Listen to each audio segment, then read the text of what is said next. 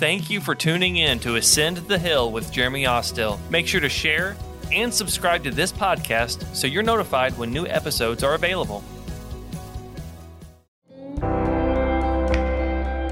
Hey, Cornerstone, we are here with Pastor A.T. Gatlin, our young adults pastor, and we are in the middle of our fast. And when you fast, there are rewards attached to it. Jesus, in his Sermon on the Mount, alluded to God rewarding us when we fast. And there is one reward that is chief above all rewards. Pastor A.T., I'd love for you to just talk on that. Yes.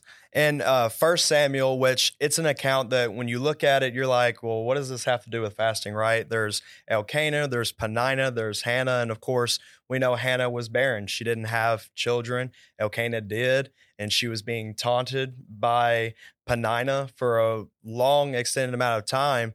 And of course, they were making sacrifices to the Lord each year. And it gets down to Hannah's plea and cry out to the Lord is, "Oh, Lord of heaven's armies, if you look upon my sorrow and give me a son, then he will serve you for all the rest of his days." Yes. I think that was so interesting because I've been guilty of this, that sometimes in fasting, I focus so much on the promise or the thing that I'm trying to acquire. The reward. Right. Yeah. And I completely forget about the true promise, which is him, the Lord. And I think that that's so powerful that Hannah said, you know what, Lord, even if you give me this promise, you're so worth it. You're so good that I'm willing to take this child and I'm willing to lay it at the altar and say, Lord, this is my offering unto you. Yes. And on top of all of that, if you break down Samuel's name, it means heard by God. Come on. Heard by God. It's not the promise of God. It's not the gift of God. It simply means heard by God. That in the midst of this fast, whenever you are gutting it out, whenever you're thinking in the back of your mind, can I even do this?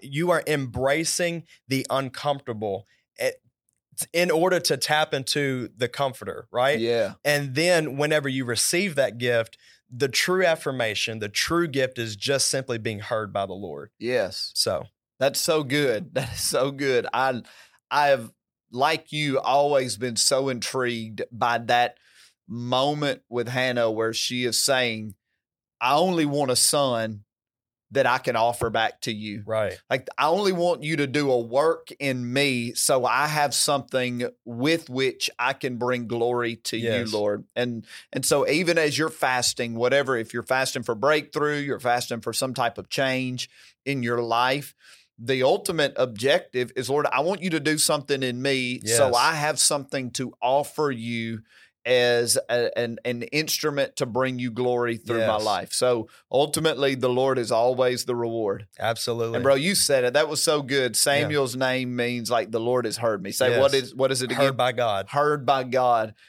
Right now, God hears you. Yes. And I can't predict everything that'll happen in your life as a result of this fast, but there is one certainty. God hears your fasting. He sees you in the middle of it. And you will, if nothing else, receive the reward of bringing him glory and deepen relationship with him. Pastor A.T., you got any final thought? You said it best. I mean, the being heard by him is the greatest affirmation ever. Yes. And no matter where you're at in this fast, whether you are on the mountaintop or whether you're in the valley, he hears you. Yeah. And I think that in a society and in a world where we want to be heard, we want to be seen, to know that the one who created the heavens and the earth is inclining his ear to listen to us, even no matter where we're at in this fast, that reality is the chief objective of our lives. So good. So good. Well, we just want to encourage you. Yes. You can do this. The Lord is with you, and he hears you.